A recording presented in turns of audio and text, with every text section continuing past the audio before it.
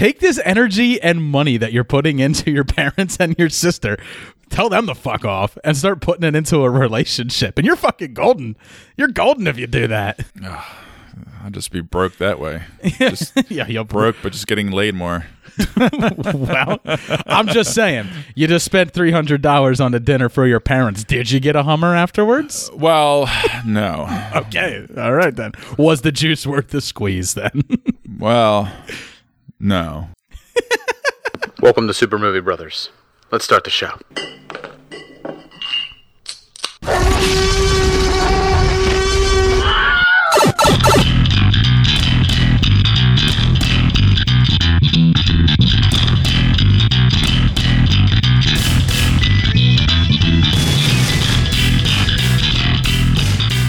Welcome to Super Movie Brothers. I'm your host, Super Movie Brother Dave. I am your host, Super Movie Brother Jay.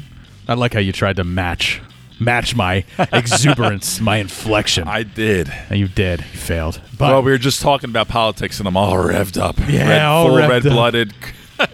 we're not going to talk about the politics No, here, we but are me not. and Jay were We are discussing not. the results of the presidential debate, the first presidential debate last night, which was moderated by Chris Wallace, and fucking poor Chris Wallace. That's all I got to say. Poor Chris Wallace. Should we call that moderating? yeah, Let's just not call it that. He did his best, but after a while, Chris Wallace was just like, "This is a fucking joke," and he was even throwing jokes in there every now and then too, because he's like, "This is a farce. Whatever this is, it's far from a debate. This is two screaming heads, and that's it."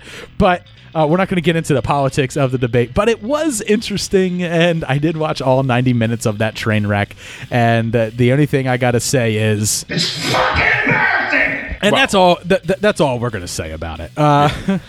But yes, it did get us revved up. But regardless, me and Jay got what I'm gonna call a relaxed fit episode. You know, Jay doesn't know what this feels like, but when you grow up a husky boy like I was, you always had to buy the relaxed fit jeans, and this is a relaxed fit episode for us. You're not gonna have to worry about how much calories you're taking in. The jeans will let out with it because You happy? Fatty make a funny? because not a whole lot was going on. We don't have a whole lot to review. I'm kind of out of top fives, and what I mean by I'm out of top fives is I'm tired of doing top fives. I don't want to do another top five. Oh yeah, we don't want to burn out all of our top five Yeah. categories. You know, Exactly. We'll start going through those old top fives again, obviously at some point. But it is what it is. Right. Don't need to do it every single week. So this is going to be a little bit more of like a free-formed episode, a little bit of relaxed fit. I mean, me and Jay really just have a few things to talk about that we were watching that we maybe think that you guys might enjoy watching also. Sure. And then we got some news stories to go through and 2 brief reviews. I'm doing a brief review, very brief, for Enola Holmes. Yeah, and I will be doing that as well with Dave. And I also went to the theaters and saw this indie flick, Kajillionaire. Well, Jay, I think instead of doing a full review for Kajillionaire, since it is an indie darling, I think we should make that a Jay's Indie Corner.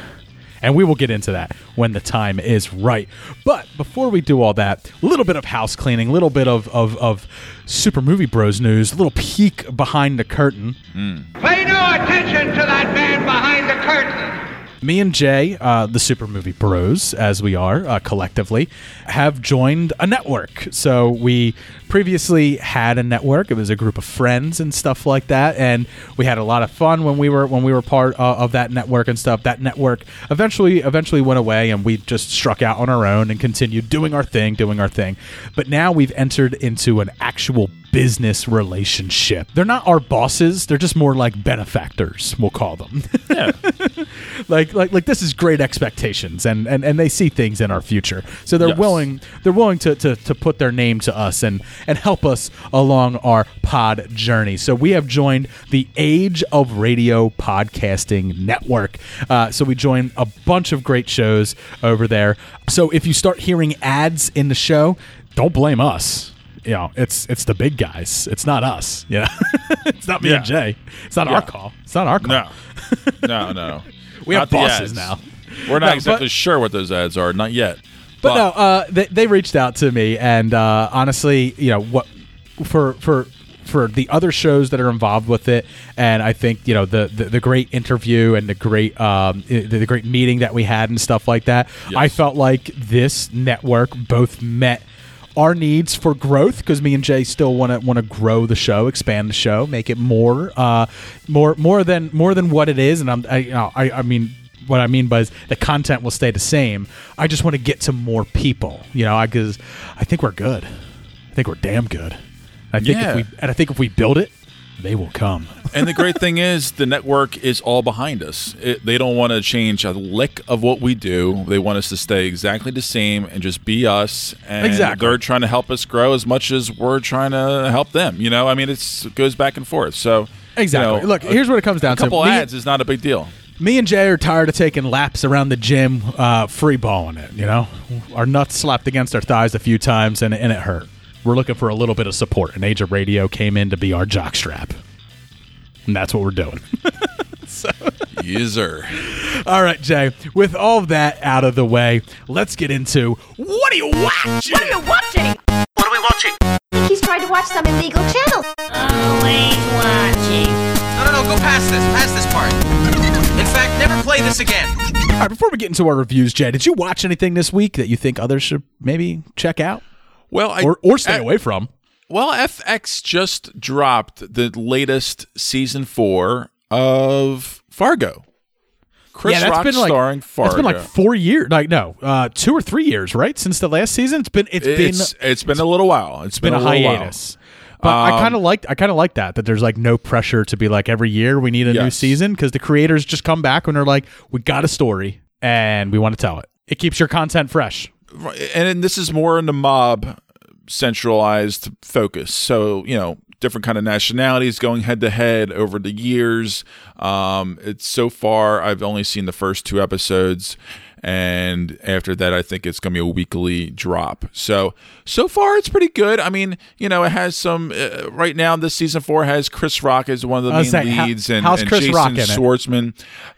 He's solid. He's fine. Please tell me he does a white gangsters be like this. No, very... Black gangsters be like this. It's honestly, it's very understated right now, to be honest. And I keep hearing that it's just going to get more and more crazy. There are a couple more characters in here. There's a lot of great... Actually, there's a lot of good actors in this thing, to be honest. But Jessie Buckley, she just came out with that wild movie that I just reviewed recently called I'm Thinking of Ending Things, and she was the main lead with Jesse Plemons, that Charlie Kaufman film. And she plays a very animated, quirky nurse in this series right now, and she's definitely a scene stealer. But there's also a lot of great actors in here, like Jack Houston, Ben Whishaw, Jason Schwartzman, and this one big dude who's never really done anything in Hollywood before, I think, Salvatore Esposito. Okay. He is this like really monster, quirky, brooding, heavy, big guy, like with a great mustache, bulging eyes. He's an immigrant from Italy coming over because someone in the family died, and he's visiting, and he's just kind of overseeing and calling everybody pussies in the family, and he's just a big brooding bully, and he's a lot of fun and so far, and I think he's going to be an interesting character throughout the series. So I'm excited for that. I've always loved Fargo. Every season is different. Every season is good, and it's quality. I think season 3. I love the concept. Yeah. Season 3 was my favorite. I think that's also because it had one of my favorite actors, Bruce Campbell, in it, and he played Ronald Reagan. So. Mike Devers, in his book, said that I had a short attention span. Well, I was going to reply to that, but what the hell? Let's move on to something else. You really can't go wrong with that. Yeah, I mean, it's always been a show, since its onset, in 2015 maybe this show came out. I want to say, I think longer than that, to be honest. Yeah, I mean, but since its onset, it's drawn in a lot of a lot of stars and 2014. Yep. 2014. Not far off. Yep. Yeah. So, but it's always drawn in a lot of stars, and it's just a quality made show, and I think that goes down to what you and I were talking about earlier, which is like they don't feel the pressure to have to put out a season every year.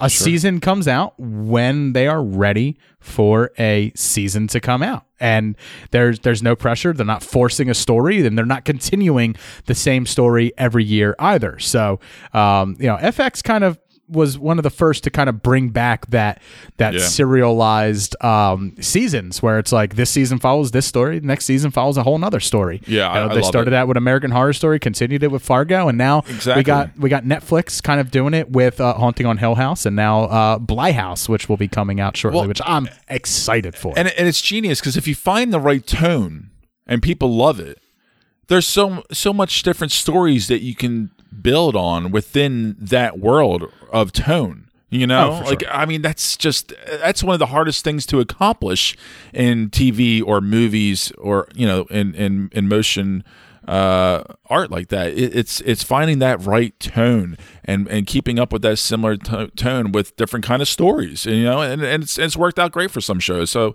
I'm really excited for this one. So far, so good.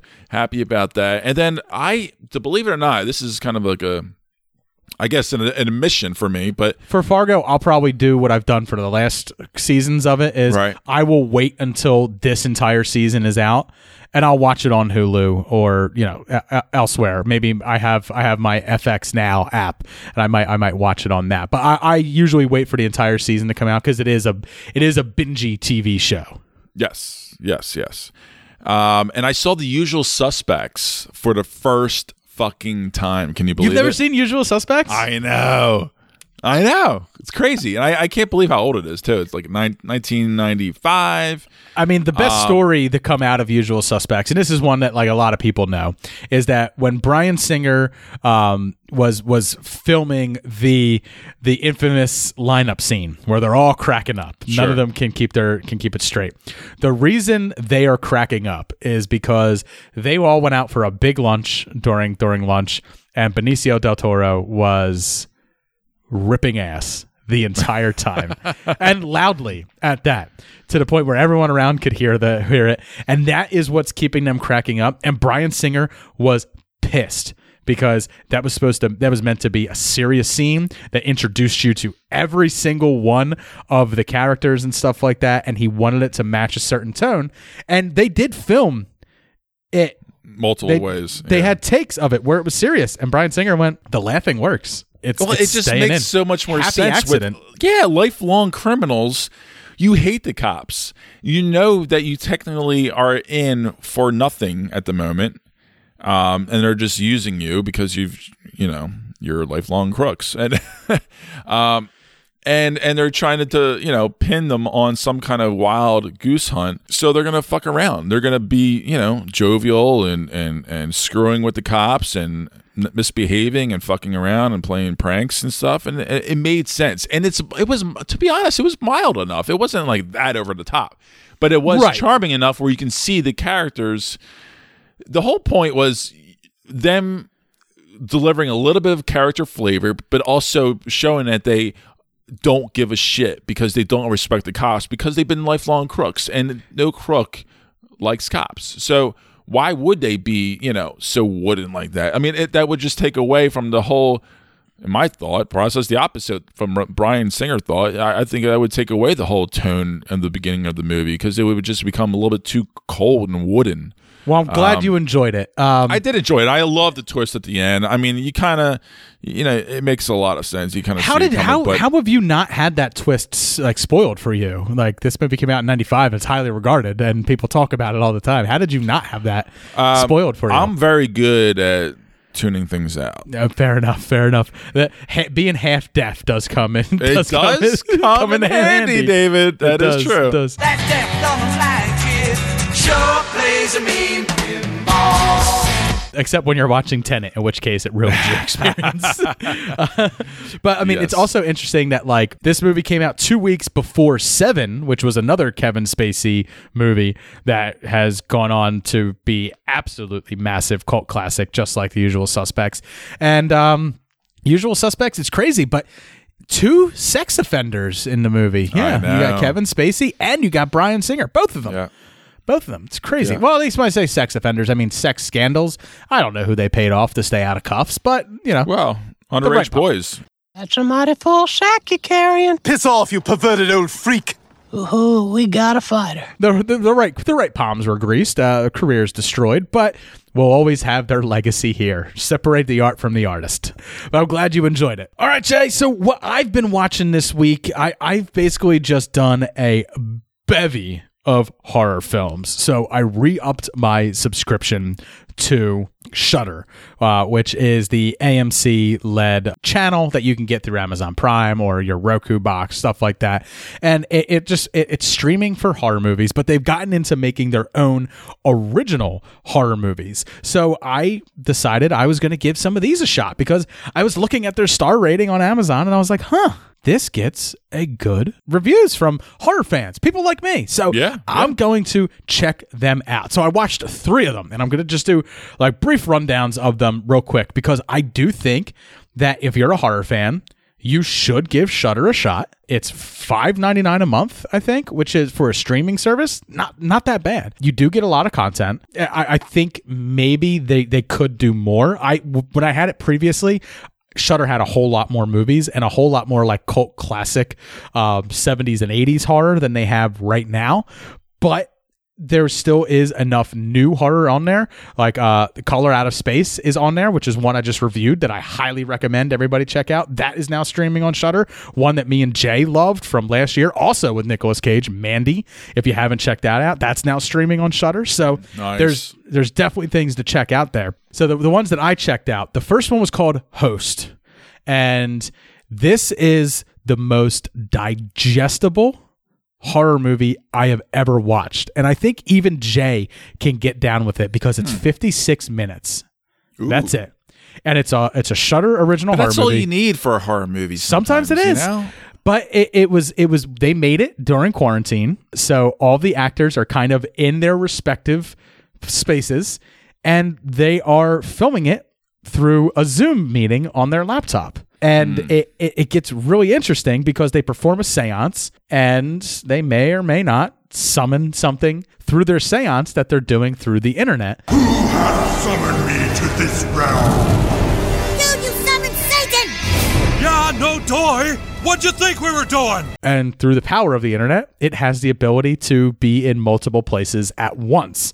And it's only 56 minutes. And I know what you're thinking, like, oh, it's webcam, you know, it's like Unfriended. No, it's far better than Unfriended or anything else you've seen in the webcam genre. You know, much like I talked about the movie Search with John Cho, where he's looking for his daughter who's missing. That's all filmed through a webcam. That movie is really well done. It exceeds its genre. So does Host. It exceeds its, I don't even want to say like the webcam footage is a genre. It's more of like a trope. It goes beyond its trope and actually surpasses it and does a fantastic job of it. It is truly frightening too. So it's very hard to get me with jump scares and stuff like that, but it is truly scary. So I do encourage people to check out Host, streaming on Shudder.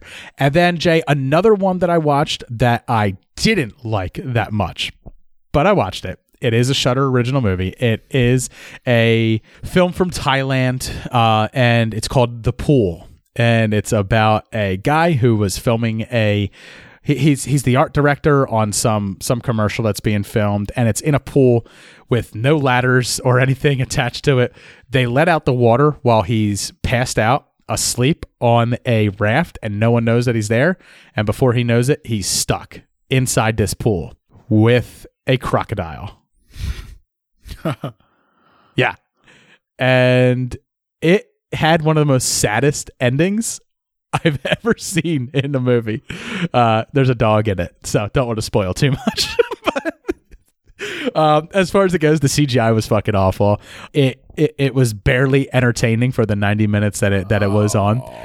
I would say maybe like if this did the 56-minute model like Host did, it would have done well for itself. But I think it just dragged on a little bit too long. But so I don't recommend that one for anybody. Okay. And the third one that I watched was called Haunt. And this follows just a group of college kids that see a turnoff for a haunted house when during the end of their Halloween night, and they decide to just cap their night off with one final scare. And they go in to this haunted house, but not all of it is what it seems. It seems like the people who are running it have figured out what their greatest fears are and are using that against them. Also, not everybody is expected to make it out alive because, duh, it's a horror movie. So this one was one of those movies where it's like, it got me because there's a lot of blood. Like it's gory. It's got jump scares that are good, and the main actress she has like an interesting story behind her in it, the main character, and it kind of deals with themes of abuse and standing up for yourself and stuff like that. And I didn't think I would like it all that much. Like I really thought this was going to be kind of like just, like that one that came out a few years ago where they were in the carnival that was all horror.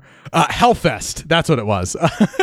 Sorry, I had to edit out me looking for it. But yeah, Hellfest. So I thought it was going to be another one of those, but it far exceeded my expectations, and it's worth your time. So there is stuff on Shudder. Obviously, we're getting close to Halloween, and I'm getting very into the spirit of Halloween and horror movies. So in my what are you watching for most of October, expect it to be a lot of horror films, because I have quite a list that's growing already for ones that I haven't seen yet, and I really want to see them and talk about them on the show. Awesome, man. Can't wait. So that's going to do it for What Are You Watching? Me and Jay got a review to do very quickly for Enola Holmes before we get into this week's news.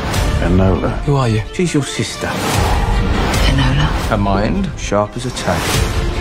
Tell me who she is. Enola. Enola.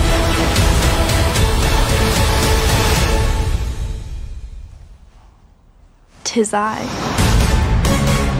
All right, so our main review this week is for Enola Holmes. Now, this film stars Millie Bobby Brown, Henry Cavill, Sam Claflin, and Helena Bonham Carter. And they all play the respective Holmes family. Mm-hmm. So Henry Cavill is playing Sherlock Holmes, Sam Claflin is playing Mycroft, and Millie Bobby Brown is Enola. And Helena Bonham Carter plays their mother, Eudora. Now, this follows the Holmes brothers on their first trip back at home in quite some time, and they plan on seeing to their mother's future is kind of like what they're talking about there. Well, but disappearance, really. I mean, they came back because she disappeared. Well, they come to find that she's disappeared, right? And it's Mycroft's job as the older brother to send Enola to a finishing school for girls because she is now his ward. Mm-hmm. And we come to find out that is not in her plans, or was it ever in her mother's plans for her, because they are both strong women who don't like to be told what to do.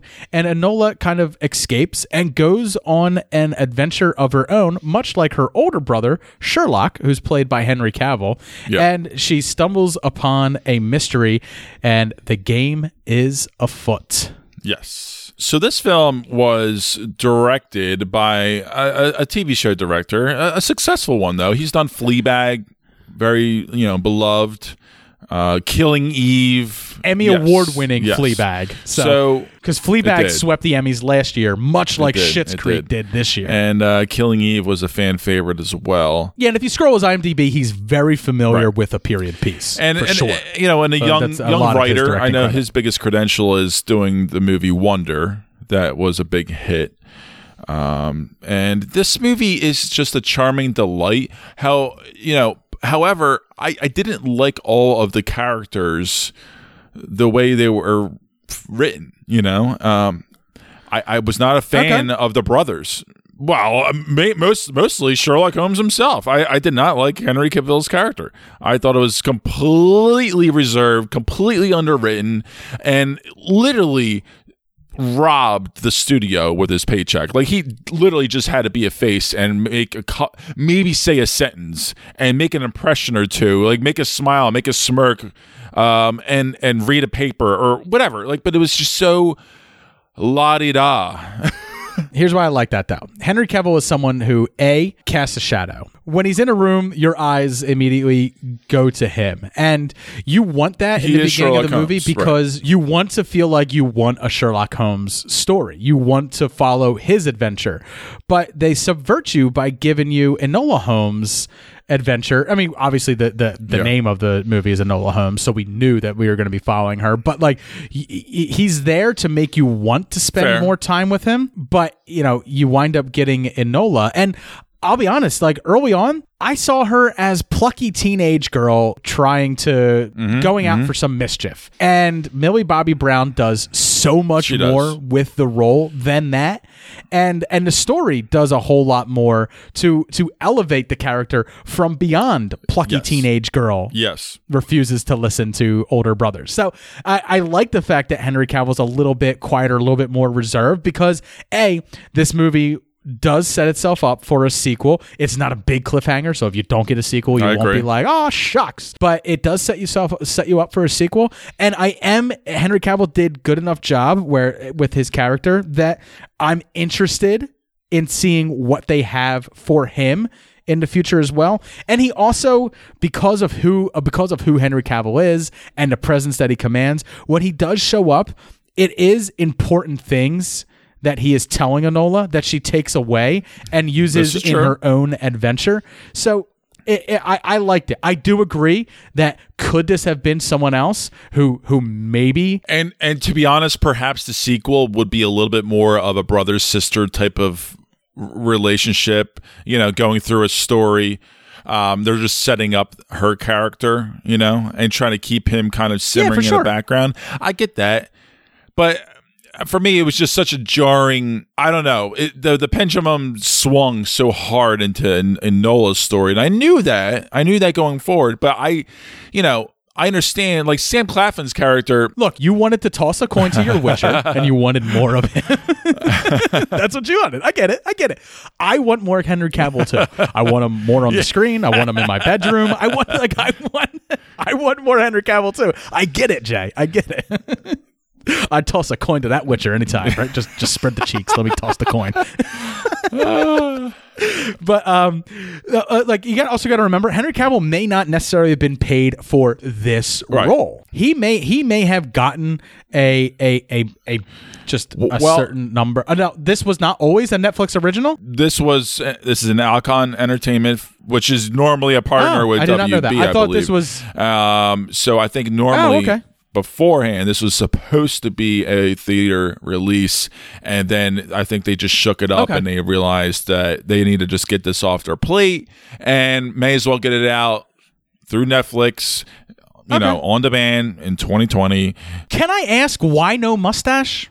Is it because Mycroft already had one? Could Probably. He not have the fantastic Cavill stash? The infamous Cavill stash? I don't think he wants to experiment with that period piece mustache because Sam Claflin, I mean, he could pull off a period piece look pretty good. With the mustache, Henry Cavill is the best looking pedophile I've ever seen, bar none, hands down. True. But anyway, let's move on. Henry Cavill. I like them in it. You think they might have reserved them a little too much. I do. I mean, that was my first impression, and I got to stick with that. I understand you have a good argument. You do. I just hope that, like I said, the follow-up, which I do believe there will be one, because this is a success.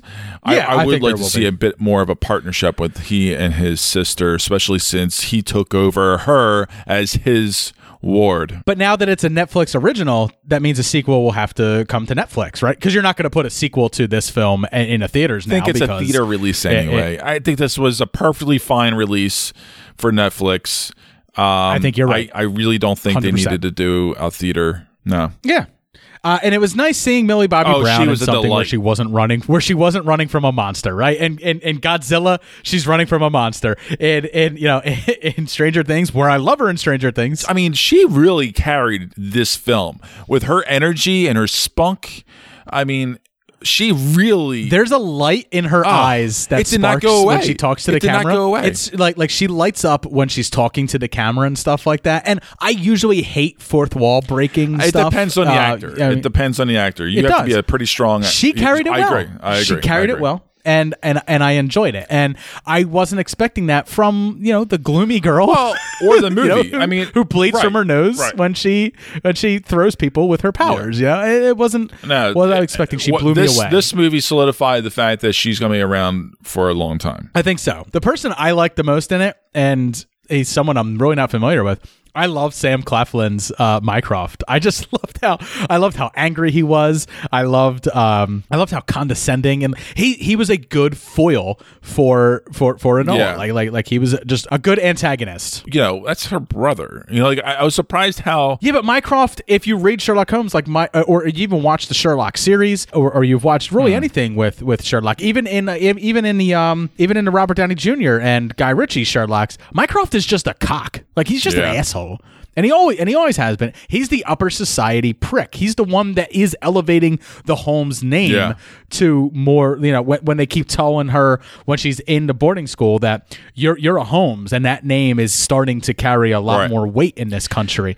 And sure, Sherlock is probably well known among the Scotland Yard people and the people who like to read the crime rags in the in the newspaper and stuff. But it's Mycroft who's involved in the government and stuff like that, and making the Holmes name through politics. And he's being thirsted after by some old ladies in this movie.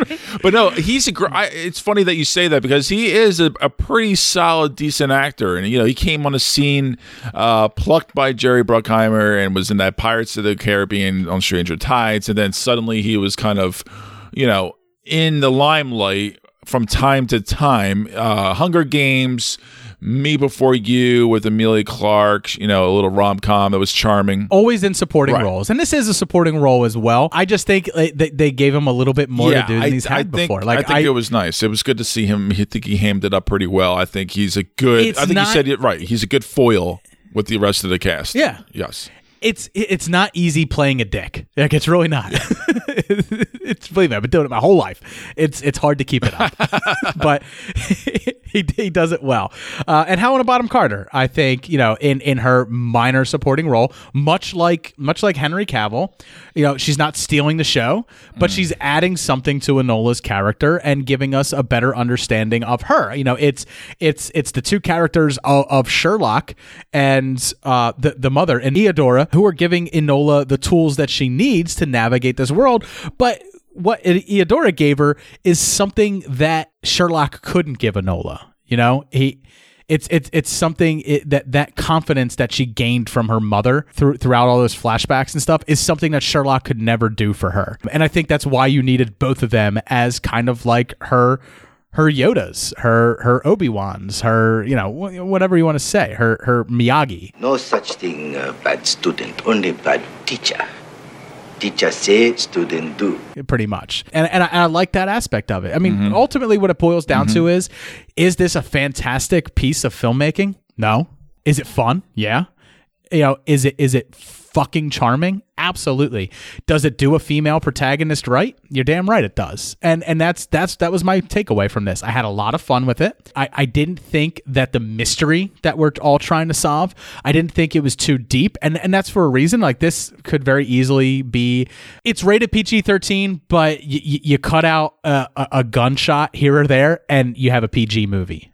So, you know, it walks its line very well. And Sure. But I think it did a great job. And I did really enjoy it, and I do want a sequel. I just have one major gripe, Jay. One major gripe. You know what really grinds my gears? People in the 19th century. Why don't they get with the freaking program? So the main villain in the movie, the man in the bowler hat, who has been following Enola and Tewksbury around, there is a fight scene that takes place, and I don't want to say where it takes place because it'll spoil the mystery, and we're not doing spoilers here. But the man in the bowler hat, Linthorn, is played by Burn Gorman, and he's a character actor. You've seen him before. He was in Game of Thrones. He played Carl Tanner from Gin Alley. Drinking wine from the skull of Gior. Fucking Mormon. So anyway, he plays the bad guy. He's chasing both Enola and Tewksbury with a shotgun. And it's a crack barrel shotgun. So he cracks the barrel, pops in 2 shells, closes it, fires twice, cracks it again, pops in 2 shells. That's how this gun works. So he's chasing them. They're hiding, and he puts 2 shells in, fires one, and it's a miss. And then he fires another one when Enola goes after him, and it misses again. Then the gun is thrown to the ground, slides off, and another character picks it up and fires it. But can you see why I'm so fucking angry? And I was like, I counted. He fired twice. And I told Lauren, I was like, he fired twice. And I was like, I'm rewinding. And she's like, you're not rewinding it. And I was like, no. You can't do that. That bothered me. That is the equivalent of a T-Rex standing on flat ground, attacking a Jeep, and then that same Jeep getting thrown off of a 90-foot cliff on the same side of the road that T-Rex just stepped off of. It is a popcorn movie thing where it's just like, why are you caring about this stuff? Just shut up and have fun. And it's like, yeah, I still had fun. Yeah. Yeah, and I'm very happy that I don't have your brain with that, because I am not savvy enough, or do I care about it, because I might be aware of it and then forget about it a split second later. Motherfucker's got a boomstick, 2 bullets in boomstick, fires 2 bullets, boomstick still goes boom. Don't make sense to me. But anyway, Jay, any closing thoughts on Enola Holmes before we move on? No, we touched on it enough. This is a C+ film for me. Had a good time with it. It's not the best film quality-wise. However, it is still charming, and it's an easy watch. I think it's still worth a watch, and I think it's a good family film, and I'm looking forward to a sequel. I enjoyed my time with it. I'm also more akin to watching children's movies than perhaps you are, I guess we would say. So I'm a B+ on this one. I really, really enjoyed it. You know, like I said, if this was in the box office, I don't think it would have set the box office ablaze or anything. I think Netflix is the perfect home for it. And I don't know whether my score would be different if I went to the theaters to see it, but I really enjoyed my time with it. Me and my wife had a lot of fun watching it, and you know, I think my daughter might actually enjoy it too. So, B+. So I'm pretty solid on this one. So yeah. So that's going to do it for our review of Enola Holmes. Jay, we're taking it easy tonight. So we're actually almost towards the end of the episode. We're saving news for the end of the episode. But before we do that, let's take our bicycles and go for a ride into Fishtown, Philadelphia, and go to a local little corner bar. You're going to spend way too much money for a old-fashioned neat. Exactly. But they'll make it wrong, and you'll correct them. I will You'll correct them about how they're making it wrong. As I twirl my mustache, yeah. As you twirl your mustache with your square frame glasses and your suspenders that you're wearing ironically, because we're getting into Jay's Indie Corner.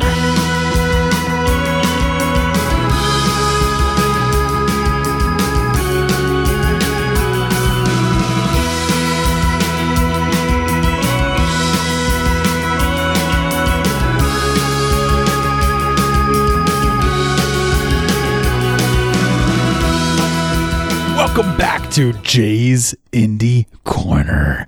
It's been a long time since me and Jay have had a seat in this little indie corner where he is sipping on a bourbon neat, and he's got a brand new indie ditty that he would like to talk to us about. So, Jay, what's the title of that little indie ditty? Kajillionaire. And if you're new to this, what we do is Jay gives me the title of this little indie ditty, and then I try to come up with a synopsis for it based on name alone, and then Jay will tell us what the film is actually about. So, Kajillionaire, obviously, Kajillion is a number that is far more than any of us could ever fathom. I mean, it's above billion, it's above trillion. It's a kajillion. So one day somebody will be a kajillionaire. It'll be a Bezos kids. So it's probably. So this follows a young boy who, it starts with him out on the play yard, and you know how kids talk and they always try to one up each other, and some kid is just like, oh yeah, well, when I grow up, I'm going to make $1 million. Another kid's like, I'm going to make $1 billion. Another kid's like, yeah, I'm going to make $1 trillion. And then this little kid walks up. He's already in a 3-piece suit, hair slicked back. And he's just like, oh yeah, I'm going to make $1 kajillion. Everyone's like, whoa. And it follows his exploits as he creates business after failing business. Botched. Just like Trump. Yeah. Go ahead. Botched real estate schemes. Yeah. And multiple failed attempts at different businesses until he finally strikes it rich by giving people what they actually need.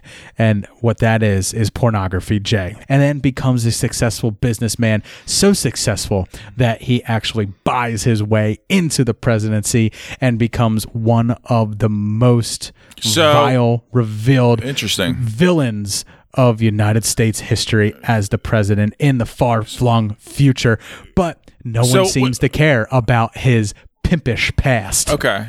So it's like Girls Gone Wild meets Jeffrey Epstein meets Donald Trump. You got it. All right. Yeah. Yes, I'm in. Yeah, I'm good. All right. I'll check this out. Yeah. All right. So what is Kajillionaire actually about? All right. So Kajillionaire is from writer-director Miranda July. She is a very small indie filmmaker. She previously has done the most revered film that most people have seen from 2005, Me and You and Everyone We Know. I've heard of it. And that followed a lonely shoe salesperson and an eccentric performance artist, and they kind of struggle in a contemporary life within, You know who else was a lonely shoe salesman? Al Bundy. Ooh, yes, he was. I think we need an Al Bundy origin story. We do. That will come one day. That'll come one day. Yeah. Let's make that, Dave. Let's do that. Come on. Yeah, the Al Bundy origin story. It ends when he meets Peg, because that's when all of our lives end. Yeah. When we get married. Anyway, so this is highly eccentric. This is a very offbeat, quirky kind of film. Like, think Portland, Oregon. Like something off kilter for sure. Like Portlandia off kilter, yeah, or pretty much. All right. In that vein, it's a drama though. It's essentially like a So it follows an older couple and their daughter, played by Evan Rachel Wood, named Old Dolio. I know her. Yes. She's a great actress. With. Yes. Yeah. And her father is Richard Jenkins, and Deborah Winger is her mother. So I love Deborah. Deborah Winger, she's been on The Ranch recently. Of course. And Richard Jenkins is, beloved. And absolutely. Absolutely. And it's a very quirky dynamic. They're very, very low ball con artists. They like to scheme, they like to cheat the system, they like to just kind of live on the breadcrumbs of society, off the grid. With their Kajillionaire status, is their daughter possibly an android that has escaped from Westworld? Right. Right. A Western fantasy park by chance? No. Okay, because that's what Evan Rachel Wood is famous for currently. Is her role in Westworld, which is honestly the only role that really matters on that show. It seems like anymore. But anyway, well, Yeah, she's always been a central figure, and she's one of the bigger stars. I've always been a big fan of her ever since her breakout role in 13. I always knew she was a great talent. But go figure, Jay loves nothing more than 13-year-old girls. Oh, motherfucker. Left yourself wide open. I'm slapping you in the nuts right now through this microphone. Yeah, that's like, that's like throwing a slow pitch right down the middle and expecting me not to hit it. Come on now. That is true. All right, I give you that. And like I said, it follows this like very low ball, like, they're just living off breadcrumbs of con artists, just trying to scrape by, live off the grid. And, they've taught her how to essentially live like them.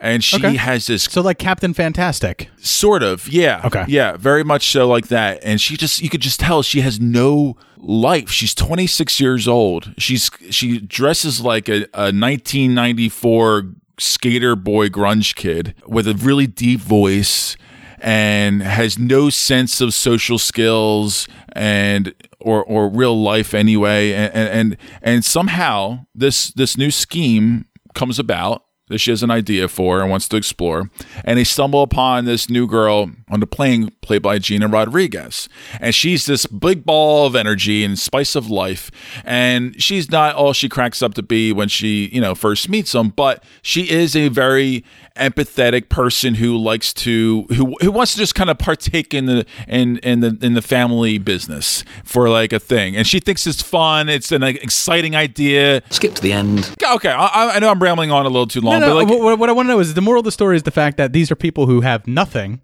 Right. But they're cajillionaires because they have each other, right? Well, they make fun of society for always trying to strive to be cajillionaires, who wants to spend all this money and strive for something more than what they actually need or want, and are ultimately unhappy when, why do all that when, you can just live perfectly fine and happy and content. Yeah, I guess. But they are living like shit. I mean, I don't they're delusional for sure. I guess there's two ways to live stress free in our world. You could either not care about money and not care about anything like that and go live off the grid, and the only thing you have to stress about is the work that you make off your own back, or which is more like Captain Fantastic, and this is not so much like that. Or you can be Oprah and you can have $1 kajillion and not stress about anything because I'm fucking Oprah, bitch. Like I have so much money, I don't have to worry about anything. I'd rather be Oprah. Yeah, given the choice between the two, I'd be a past middle-aged black woman with $1 kajillion for sure. Sign me up. Sign me up. And so it essentially turns into this great character piece of her blossoming as a young adult and Gina Rodriguez trying to help her break out from the hard shell that her parents kind of took her under and to become her own woman, become, her own person, and it develops into a beautiful, relationship. And it's a charming little film. It's certainly a dark humor film, and it has a good message. It's an enjoyable watch. It's very quirky.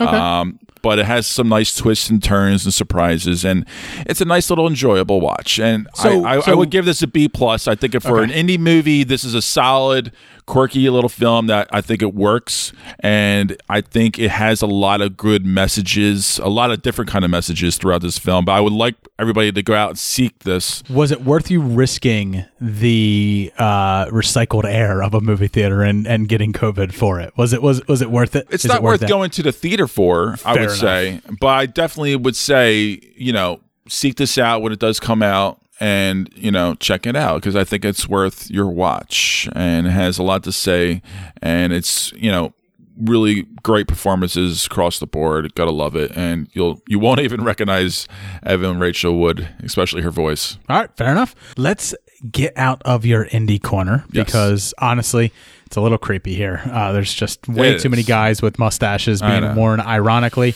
and I just can't take it. Let's head over and let's finish out this episode with this week's news. All right.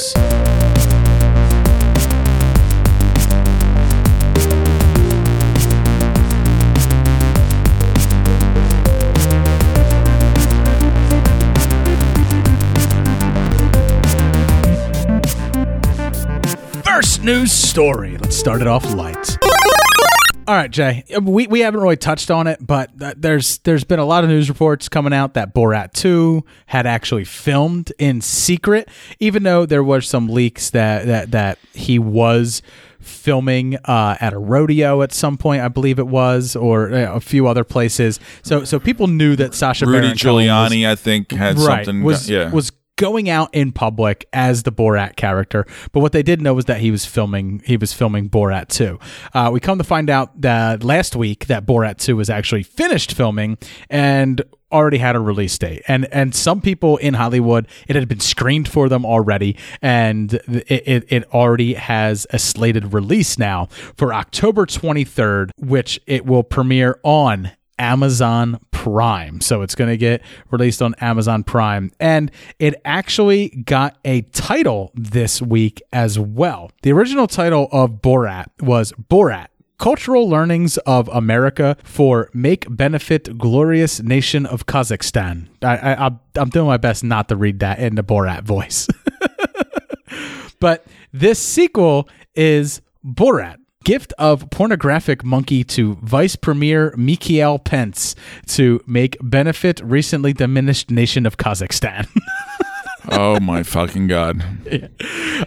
So my question is, like, has it been long enough that he can go out as Borat and trick some people into thinking that he is a for real news reporter from Kazakhstan? I think there it is. I know. I don't know what to say. I'm like, it depends. It depends on who you go after. It really does. Right.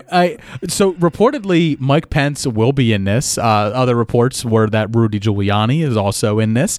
So it does seem that, like, more than likely, a lot of the people will be in on the joke with this, at least knowing that they're doing an interview. You do have to sign off on it, I think, correct? Like, after the fact? You would, yeah, because the original Borat had people blurred out. But I think the idea is some people know they're talking to quote-unquote Borat, but they may not know the direction it's going to go in. And that's what Sacha Baron Cohen's going to bring to comedy. You're going to be asked awkward questions, and you have to respond one way or another. Right. It doesn't matter whether you know that that's Sacha Baron Cohen behind the mustache and the fro. What matters is that he doesn't break character, and that's the charm of it. I'm slightly excited for this. Like, I don't know why, but it's like, I never asked for a Borat sequel. I liked Borat when I saw it when I was like 15 years old, and now it's gone on long enough, and I've heard so many people say my wife that I'm very sick of that. But I kind of like, I'm like, okay, I think it's been long enough. If this movie was coming out 10 years ago, it would have been like hard pass. But right, it's coming out right before Election Day on Amazon Prime. Yeah, so Amazon October Prime picked 23rd. it up, and I'm happy about that because nobody has to worry about paying for it. It's I think I don't know. As long as you have Amazon, you don't have to worry about paying for it. So that's cool. I mean, I'll check it out for free. I'm not jonesing to see another Borat film. That was one, maybe two times I saw that film. It's highly annoying and uncomfortable, and it's just one of those kind of things where, like, was it uncomfortable because you didn't want to see a 300-pound man naked wrestle Sacha Baron Cohen? No, I would rather see that. I would rather see that. See the nutsacks over and over again. Yeah. That's the highlight of the film. That's the highlight of the film. Yeah, just watching a very large man teabag Sacha Baron Cohen was the highlight of the film. Quotes from Jay. Next news story. All right, Jay, I'm going to save some of this MCU stuff for the end because I do think some of it's pretty interesting. But something that you shared with me today was that, first off, this is twofold for me because A, I was unaware that they were making a movie about the making of The Godfather and that they have cast Oscar Isaac and Jake Gyllenhaal in the film. And reportedly, Oscar Isaac is going to be playing none other than Francis Ford Coppola himself. Yes, and I think Jake Gyllenhaal is playing like the head of the Paramount Studios or whatever studio developed the film. Cool. So yeah, I don't care. I do. I Flat love out. the series. I love the actors. I think, Oscar Isaac looks just like Francis I like Ford Coppola. watching documentaries about how my favorite films were made. I hate watching movies about how my favorite films were made. I don't think I care about how this movie was made as much as if I watched a documentary about like the people who made it talking about it. I understand that it does have a extremely interesting backstory to The Godfather, but I am far more interested in Francis Ford Coppola's director's cut of The Godfather 3. Oh, yes. Than I am in this movie getting made. What has me excited for this movie is Oscar Isaac. Like, I love Oscar Isaac. I think he's a fantastic actor, and I think he's the type of guy that only puts his name on something if he believes it and wants to be part of it. I think Star Wars is his misstep.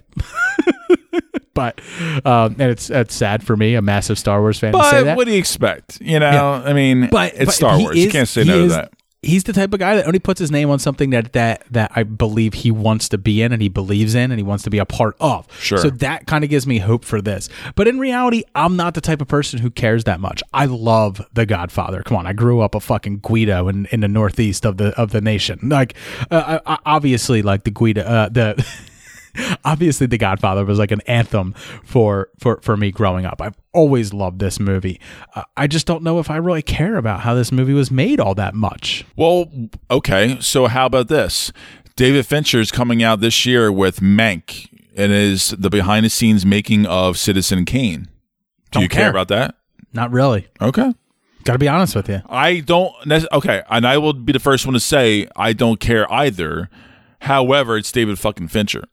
So I feel like he's going to bring some kind of interesting thing, or I don't think he would have done it if it wasn't going to be riveting or interesting. I understand that. You know what I'm saying? And I'm not saying it's going to be a bad movie, but to me, movies about making Hollywood movies just scream Oscar bait. Yeah. No pun intended for Oscar. But when it has exceptional filmmakers behind it, I can get really excited about that. And same time, actors too. I mean, it depends. I'm a sucker for that kind of stuff. I really am. I'll be the first one to admit it. That's all I want to know is who's playing Brando. Oh, that would be exciting. That would be interesting to see. You come to me on the day of my daughter's wedding. Well, apparently he was also one of those, like, they weren't even sure if he was going to come or if he was going to show up on set and how he was going to act. That's always been him. Yeah, I know. It was just another one of those, like, what's going to happen? Right. I was just listening to a podcast about Sofia Coppola pimping out her new upcoming movie called On the Rocks, and she's talking about Lost in Translation and how she scored Bill Murray and how the infamous Bill Murray only never know whether he's going to show up. He has a fucking voicemail. That's it. He has no agent, no manager, nothing. You leave a voicemail, he might get back to you, he might not. Doing Ghostbusters, they didn't know whether he was going to be there. They didn't know. Doing Groundhog Day, they didn't know if he was going to show up, and he showed just don't up. know. Yeah. We came, we saw, we kicked its ass. But I mean, I look forward to seeing it someday. I'm not like chomping at the bit for this though, but I know that The Godfather has an interesting story behind it. You'll see this in 2022. Yeah, this is going to be a while from now, I think. Yeah, and it's clearly an Oscar baity grab for sure. Yeah. Next news story. All right, Jay. So for a long time, fans of Conan the Barbarian and Conan the Destroyer, both films with Arnold Schwarzenegger in them, beloved, sword and sandals movies from the early 80s. One of them really got Arnold Schwarzenegger his start. Have been kind of waiting for King Conan. This is a film that would see the return of Arnold Schwarzenegger in the role of Conan the Barbarian in a third installment to that series. But it seems like perhaps they've decided to go a different route with this. I haven't heard any news on King Conan in a long time. So it looks like with the age of Arnold Schwarzenegger and kind of the state of Hollywood right now, it's not something that's really in the cards to happen. However, Netflix will be developing a Conan the Barbarian series that's going to be based more on the comic book series than the Conan the Barbarian and Conan the Destroyer series. If you are a fan of that series, it's not one that I've ever been crazy interested in, but I know that Robert E. Howard's Conan stories have a big fan following, and I think that this is the type of wheelhouse that Netflix has shown that they're perfectly capable of playing in, right? The Witcher has a loyal fan base, and they turned it into a really good TV show, and they plan on doing a lot with Steve Miller comics. You know, a lot of the Steve Miller properties that he's done throughout the years, they've now signed him, and they're developing a bunch of series with him. And I think Conan the Barbarian series fits right in with the type of stuff that they're trying to put out over there on Netflix. And I think this is going to be extremely successful for them. Okay. Yeah, I mean, we'll see. I mean, I'm not huge on this property, so it's not my cup of tea. But I am interested to see what they do, and I'll check out the trailer. Yeah. Next news story. Speaking of playing in your wheelhouse, Disney made some money on this little one. So little pulling the curtain back. Me and Jay were talking about this news story pre-roll. It's that Disney plans on making a sequel to The Lion King with the Moonlight director Barry Jenkins. And Jay was like, who cares? Right? Yeah, absolutely. Who cares? I have no interest in this whatsoever. And did Lion King even make enough money to garner a sequel? Well, for those of you wondering whether it made that much money, it had a budget reportedly of $260 million. Something tells me that budget is before marketing, by the way. So we're probably dealing with a budget closer to $350 more than likely. Mm-hmm. But it pulled in $191 million on its opening weekend. Its gross U.S. box office was over $500 million, and its worldwide gross was $1.6 billion. So does it warrant a sequel to Disney? 100%. Yeah. This is a moneymaker for them. I did not know those figures. I really did not hear too much positive buzz, because I did not really hear too much about it after the release. So I did not think it made that kind of money. I was thinking $800 to $900 million tops, not 1.6. Critics didn't like it. A lot of audience didn't like it. Kids weren't exactly very turned on by it either.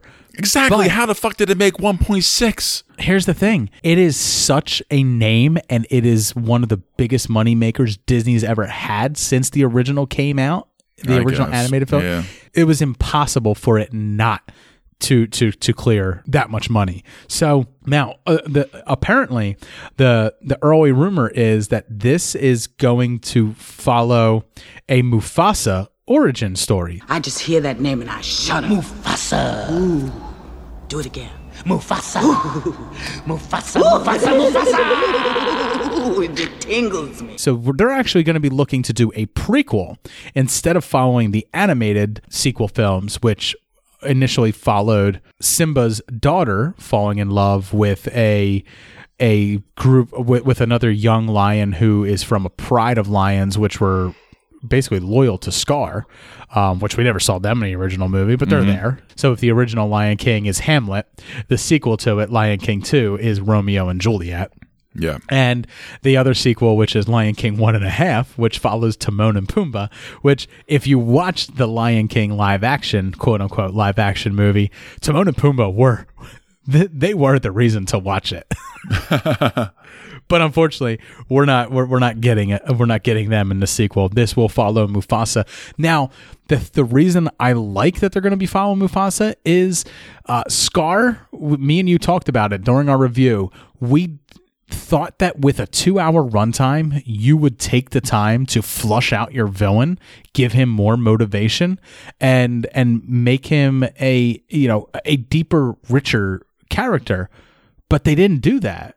They didn't go any deeper into Scar than they could have. And with it being a Mufasa origin story, we are going to get into a deeper understanding of who Scar is, but it's coming after the fact. So I'm not really interested in it all that much. It's interesting, but I'm not interested in it. But it'll be interesting to see how it does box office wise. Right. Now removed from the original one that people obviously may have paid money as the curiosity to go see the live action film, but ultimately didn't like it. Are people asking for a sequel? Do they want a sequel? And are they willing to put $1 billion at the box office? My follow-up question would be, would this be more a Disney Plus release? I highly doubt it is such a smaller side character. I highly doubt it. If they do want to put a rush, I don't think they are. I mean, it's the best way to do it. The original cost $260 billion. All right, let's cut the budget. What do you cut it to? $2 million? $200 million? Well, not if you do a Disney Plus release. Disney Plus release, you could do like $150 million. It'll be interesting. Do I think that's the route that they should probably go? Is that the safer route? Yes. I don't know. Is that the route that's going to net them the most money? No. I agree. Definitely. No, I agree. I agree with that. I'm just kind of curious with what kind of angle they're trying to do going forward with this app, because they need to start being a little bit more proactive and progressive with the future of their app and what they're going to do with it. Let's get into our next news story. Speaking of Disney being a little bit progressive with their app, they've now joined other streaming services in launching Group Watch.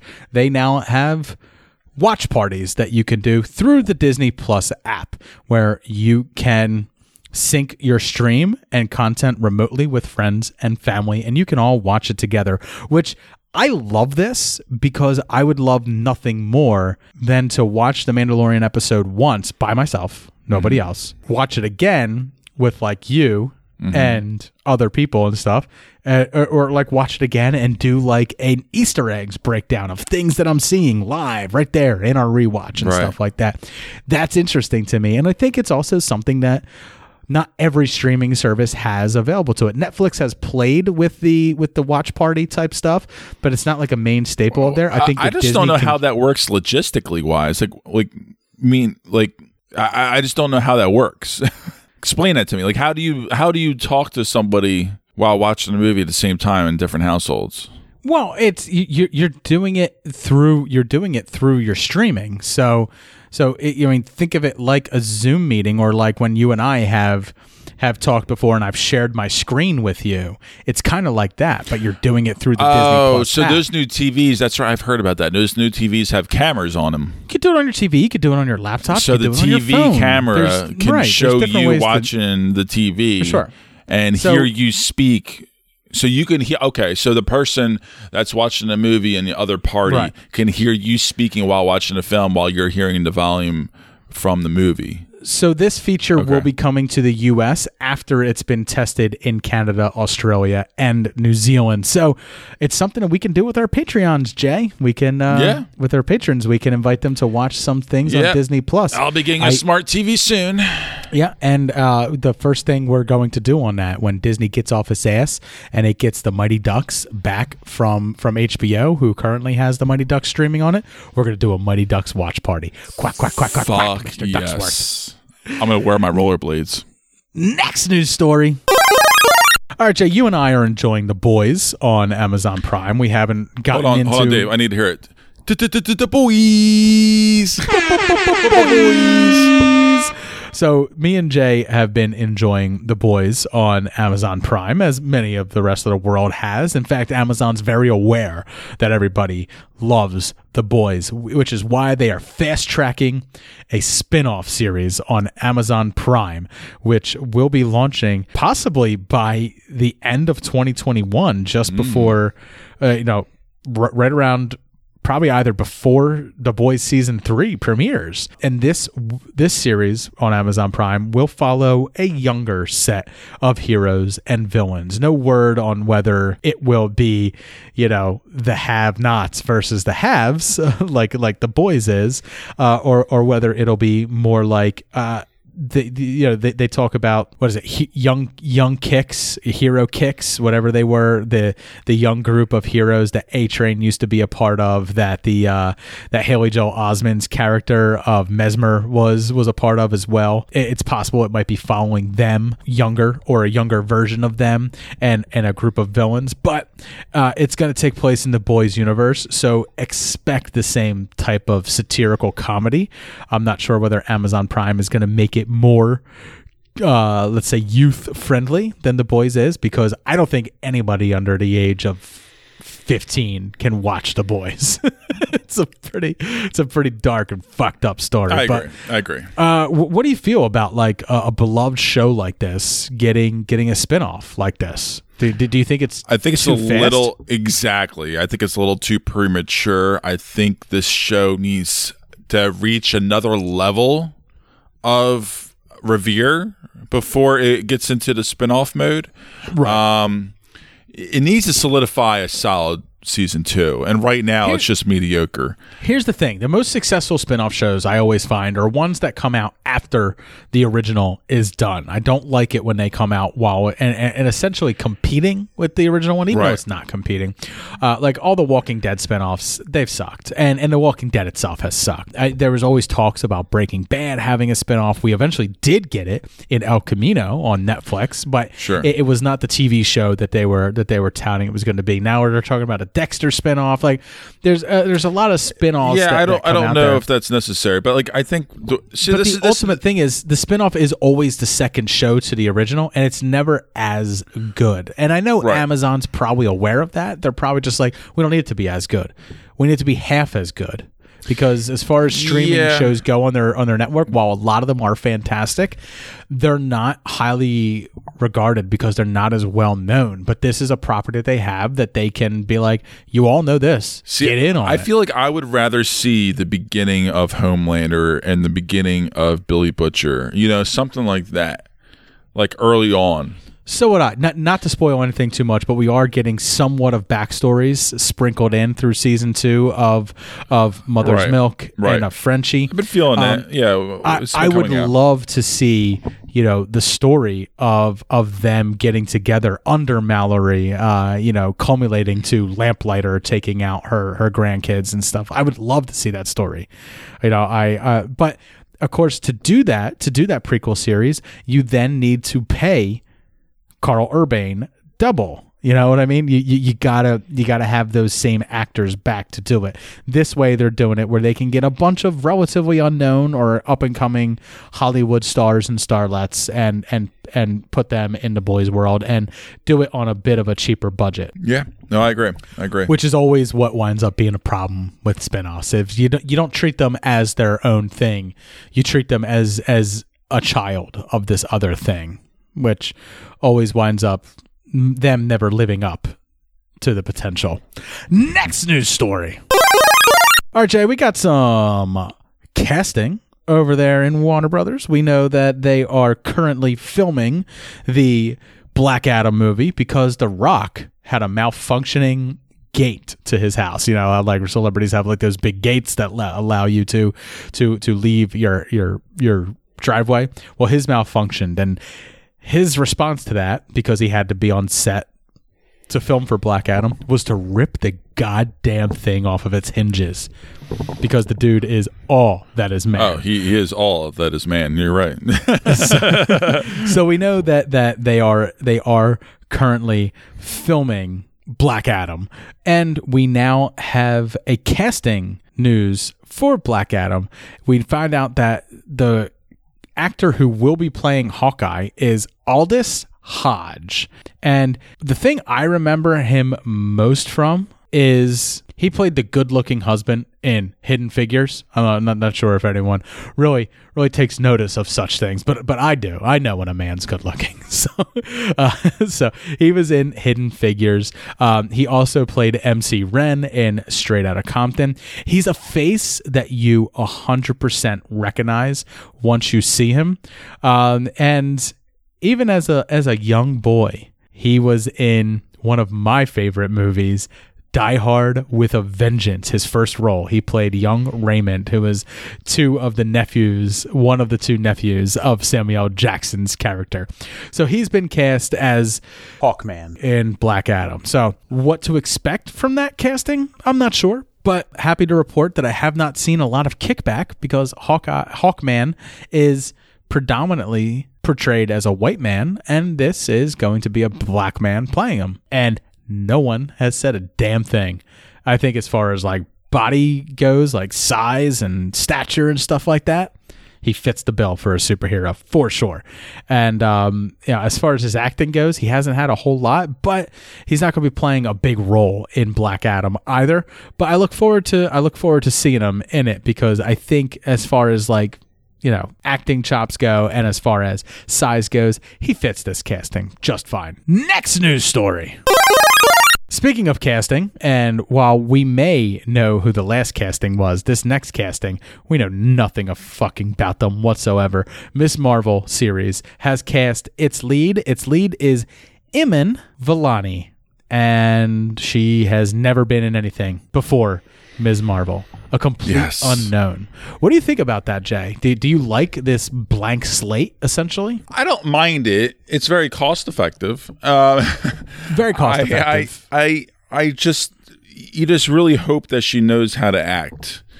And, she's... Do you really think has MCU... that skills. Do you really think Kevin Feige was not involved in the casting of this whatsoever? I understand.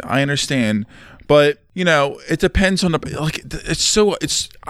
right. But look at Sam Worthington, for example. James Cameron plucked him out in the middle of obscurity to be the main star of his monster Avatar film franchise.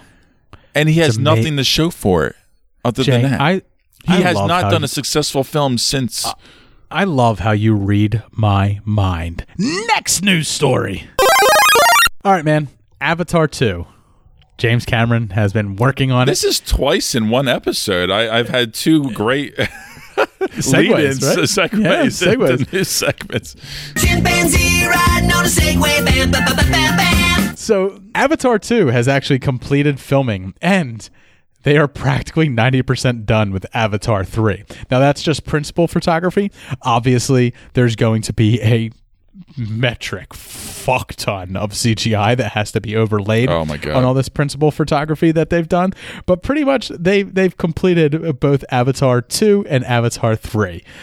They filmed it. But the best part is like Disney could still just be like, yeah, we're not gonna give you the money to finish these anytime they want, because principal photography hasn't cost them probably that much money compared to what the computer generated imagery they're going to have to do over top of all those mocap outfits that they've. Guess what? Fox paid for it. That's true. They didn't pay for shit so far. Well, they paid for it in their merger essentially when they purchased it. I guess you could say that, but I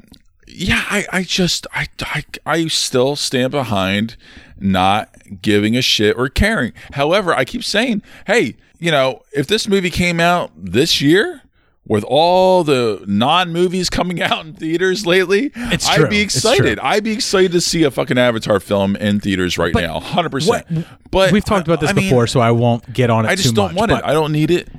No, I never needed it. But if Avatar 2 comes out to even mediocre success, I mean, obviously with 3 already being filmed, they're going to finish it out. I think honestly, with both of them being filmed and both of them going into their, I'll say mid-production instead of post-production, because these films really do come together with their CGI. I would say that fuck it, release both of them in the same year. One as one as an early summer release, one as a late fall release. You got one coming out in March or April, and another one coming out in November or December. Well, just fucking bang it out. Well, let me ask you this: get it over. Do you think they're going to stop at 3? No. You think Disney's going to look at those 2 films and be like, "Look, there's nothing." It depends how they perform. There's nothing honestly here going forward. Well, maybe the quality. Maybe the executives watch these early cuts. They see this has nothing going for it.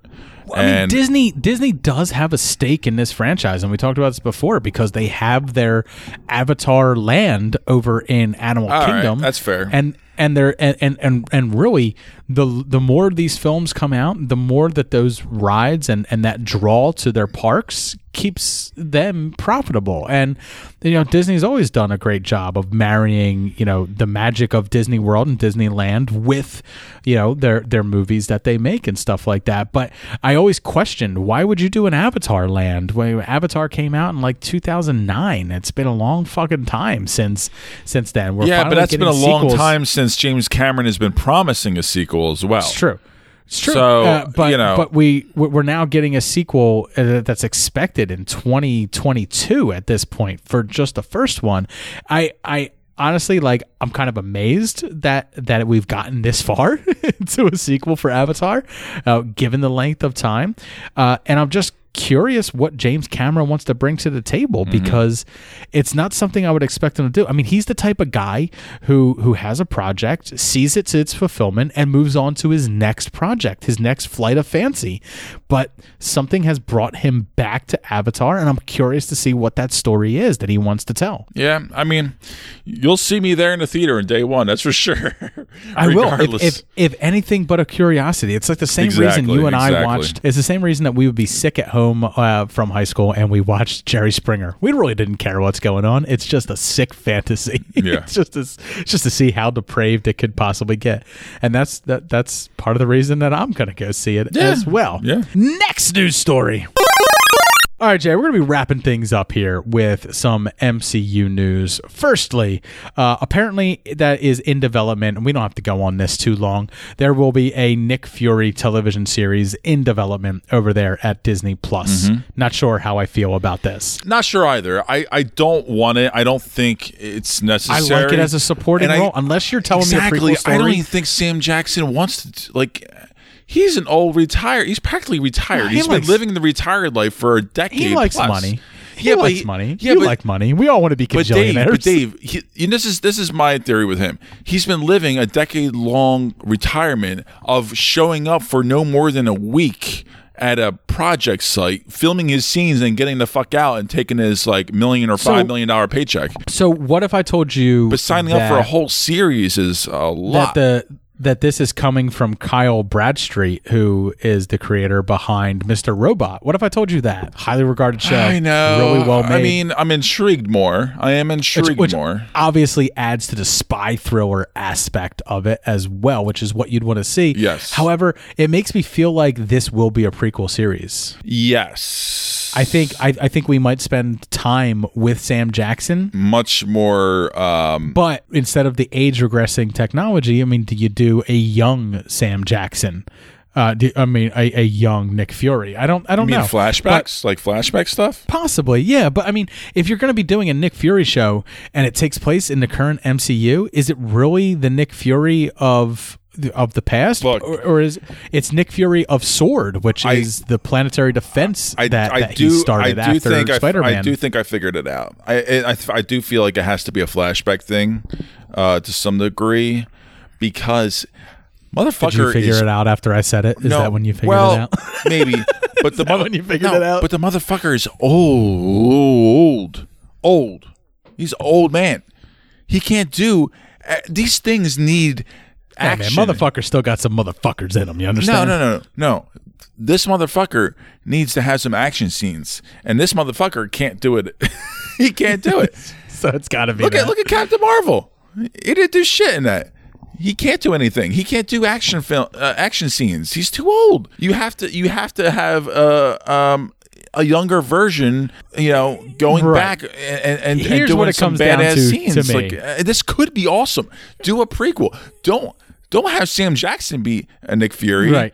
Have a young actor play Nick Fury. Don't do Sam Jackson. That's not necessary at all. Your ageism aside.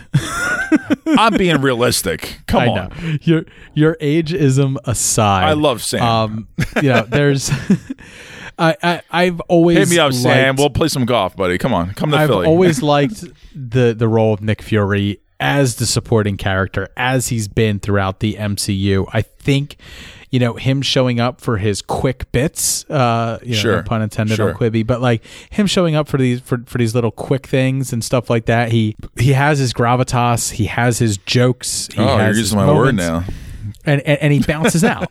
Yeah. And he bounces out. And it works so well. I'm not sure if an entire series around Absolutely that character is really what we want from the MCU. I'd far rather see them put their resources into something else that's more interesting. But Disney needs to generate content for Disney Plus, and if Sam Jackson's willing to do it, well, damn it, they're willing to make it. Next news story. All right, Jay, this is the final news story of the week. There are, and this is heavy rumor mill stuff, which is why I saved it for the end. There are reports that Johnny Depp is in talks to play a role or multiple roles within the MCU. But there's also talks that John Krasinski, and we've heard these rumors that John Krasinski was going to be playing a role in the MCU. We know famously that he was originally down to the wire to become Captain America, and ultimately he lost it even after they fitted him for a costume because Chris Evans became available, and that's who they really wanted. So he got cast aside, and originally they were looking for a different type of Iron Man as well, more so than Robert Downey Jr. And rumors were that Tom Cruise way back when was going to be playing the role of Tony Stark. Everyone thought it because he just kind of looked right for the part. And Tom wanted a see-through transparent mask so they could see the Tom Cruise flying in the air. That's right. So they ultimately didn't go with Johnny Depp for playing Doctor Strange. They moved on to Joaquin Phoenix, who ultimately turned it down, and then they moved on to Benedict Cumberbatch. Yeah, I think Ethan Hawke was in the mix too. There was a whole bunch of guys. A lot of guys thrown in there for those roles. John Krasinski did not become Captain America. He ended up not doing anything in the MCU, and the big rumor is that he will be playing Mr. Fantastic, and apparently that rumor may or may not be true, given this news, that this rumor that we're bringing to you. And Tom Cruise obviously never wound up being Tony Stark, and I think the MCU never would have gotten the push that it did had Robert Downey Jr. not taken the role of Tony Stark. I think that is ultimately, we talked about it in our final lines of movies, that Robert Downey Jr. being Iron Man, delivering that final line of I am Iron Man is really the kickstart to the MCU. So the big rumor is now, Jay, is that Johnny Depp's in talks to play multiple roles with the MCU. John Krasinski, we know, has already been involved with MCU, and there's been rumors that he's going to be playing something in the MCU, and everyone's pretty much thought that it was going to be Mr. Fantastic. And apparently now Tom Cruise has also allegedly been approached by Marvel. It seems like, Jay, they may be playing their roles that they were originally up for. Tom Cruise as Iron Man.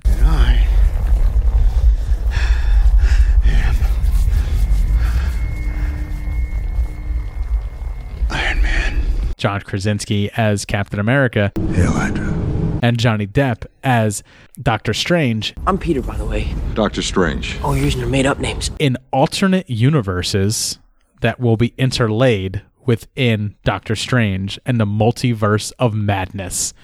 What do you feel about this potential rumored meta casting?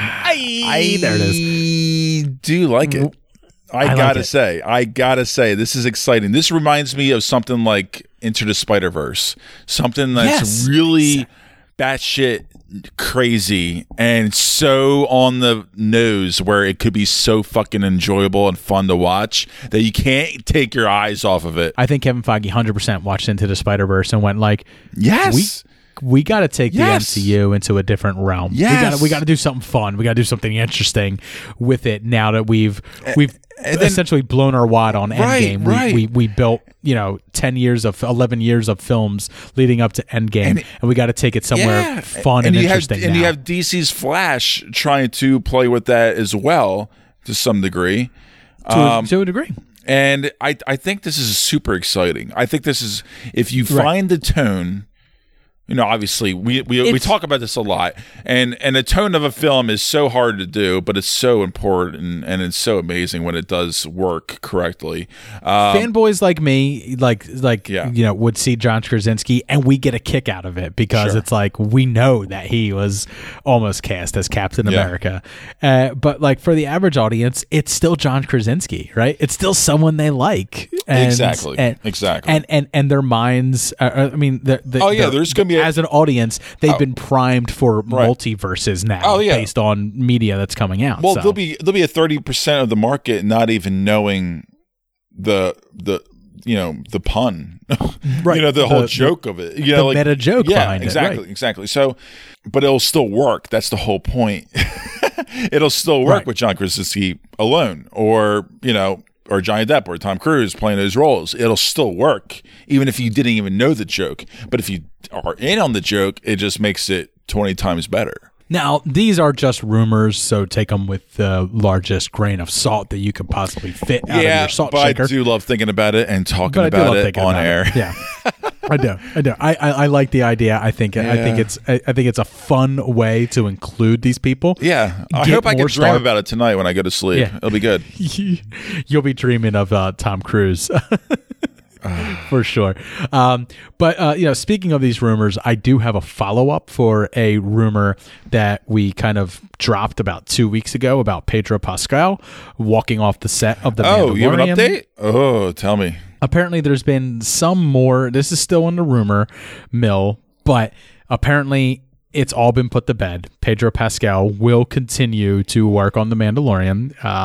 And apparently it was blown a little bit out of proportion. Like I said, I thought that it would have been. And it really has nothing to do with the EW article that I said that, where Jon Favreau was like, you're going to see a very different second half of the season. We're going to follow different characters and stuff like that. Apparently that following separate characters had nothing to do with Pedro Pascal walking off set. Apparently Pedro Pascal did walk off set, but it was due to creative differences, and potentially those creative differences had nothing to do with him wearing the helmet or anything like that. It may have had to do with the fact that he was going to be getting less screen time because they are building a larger Star Wars universe over on Disney Plus. They're building their own kind of like interconnected story through their television shows that's being led by Dave Filoni, and they're going to start that in season 2. So we know we're already getting Sabine Wren, we know we're getting Ahsoka Tano, we know we're getting all these Disney Plus shows that are kind of being promised in the far-flung future, and it's going to start with The Mandalorian season 2, and they're going to start peppering in those stories within The Mandalorian, which ultimately equals less screen time for Pedro Pascal than he may have initially thought that he would get being the titular role. He still doesn't have nearly as star power to be such a prima donna. I cannot believe this. I just can't believe he acted like that. It's unbelievable. But the fact is, it's all been put to bed. But here's the thing: these are what's being reported to us in rumors that, like I said, are getting blown out of proportion. We don't know whether Pedro Pascal literally just walked up to Jon Favreau and said, "Come on, man. What's going on?" Yeah, and Favreau's assistant just got a nice fat payday from EW for that scoop, just because they eavesdropped off of a conversation that they had. I know. Favreau or Filoni could have put their arm around him and went, "Look, man, you're still the fucking guy." Yeah. It's an important job. I need someone I can trust. You are my number one guy. And it got put to bed in one day. It could have been just a minor thing. Pedro Pascal could have just literally had a bad day where he fucking shot off at the mouth at one person complaining. We all complain about work to people, but we never know when we complain, when we put our thoughts out there, who's going to hear it and where it's going to wind up. Mm-hmm. And it could just be one of those things. It may not be as serious as some other places are reporting it. But the thing to take away is Pedro Pascal still with The Mandalorian, and awesome. The Mandalorian moving into other character stories and stuff like that has more to do with building a cohesive universe over on Disney Plus for Star Wars, more so than it did for any problems with Pedro Pascal. So love it. I wanted to follow back up with that because I don't just want to leave us putting a rumor out there like that. At least us talking about it. I know we're not really. Well, especially with something big like that, we know more clarity. Exactly. Just have to update our listeners. That's all. I want to follow up on it because I don't want people being like, Pedro Pascal's a fucking dick. Fuck him. Where it's like, it turns out he may not have been as much of a dick as was originally reported, which is always why me and Jay have never really wanted to talk about rumors much on the show. But also we try to say that before we talk about it. Like, look, this is a rumor. You guys got to understand rumors. We're not trying to be like grade school kids, but at the same time, that is a big part of Hollywood. Just take a gram of salt, like a big old piece of crack cocaine, and smoke it down, and wait for your high to end. But so I just wanted to follow up with that before we get out of here. Jay, one final rumor while we're talking about rumors is Keanu Reeves being cast as Mark Spector, Moon Knight, in the Moon Knight Disney Plus series. No, I don't want to. We didn't get into this. I think want me and you both. I didn't want to leave this on the table, but I think that's far. No offense to Mr. Reeves, right? To John Wick or anything. Don't kill me. I won't kill your dog. You don't kill me. Fair enough. You're better than this. You're better than this. You're better. You're too old. You can't do it. Now who's playing the too old card? Listen to you. I don't want to see you in that hood and that cowl. Don't do it. Let's find someone else. Okay? Good. We're gonna get someone else. We're gonna get someone else for Moon Knight. That is a rumor that was being reported by the Illuminati. They've hit some rumors before. They've been wrong on other rumors in the past as well. But apparently Keanu Reeves being looked at for the role of Mark Spector on the MCU as Moon Knight. I'm not buying that. I don't think that's the route that MCU would go for that character. But that's going to do it for Super Movie Bros this week. If you have any comments for any of the news stories that we talked about, any of the films that we reviewed this week, you can reach out to us on Twitter at SuperMoviePod. I am on Twitter, J_SMB, on Instagram, Super Movie Bros, and also on Facebook, Super Movie Bros Podcast. And if you're enjoying the content that you're getting over here, please consider leaving us a 5-star review on iTunes. If you leave us a message, I'll be sure to read it on the show. And if you're really enjoying our content, we do have a Patreon. We do have additional content available over there. And for just $1 a month, you can get access to all that additional content. So you go to patreon.com/supermoviebros podcast.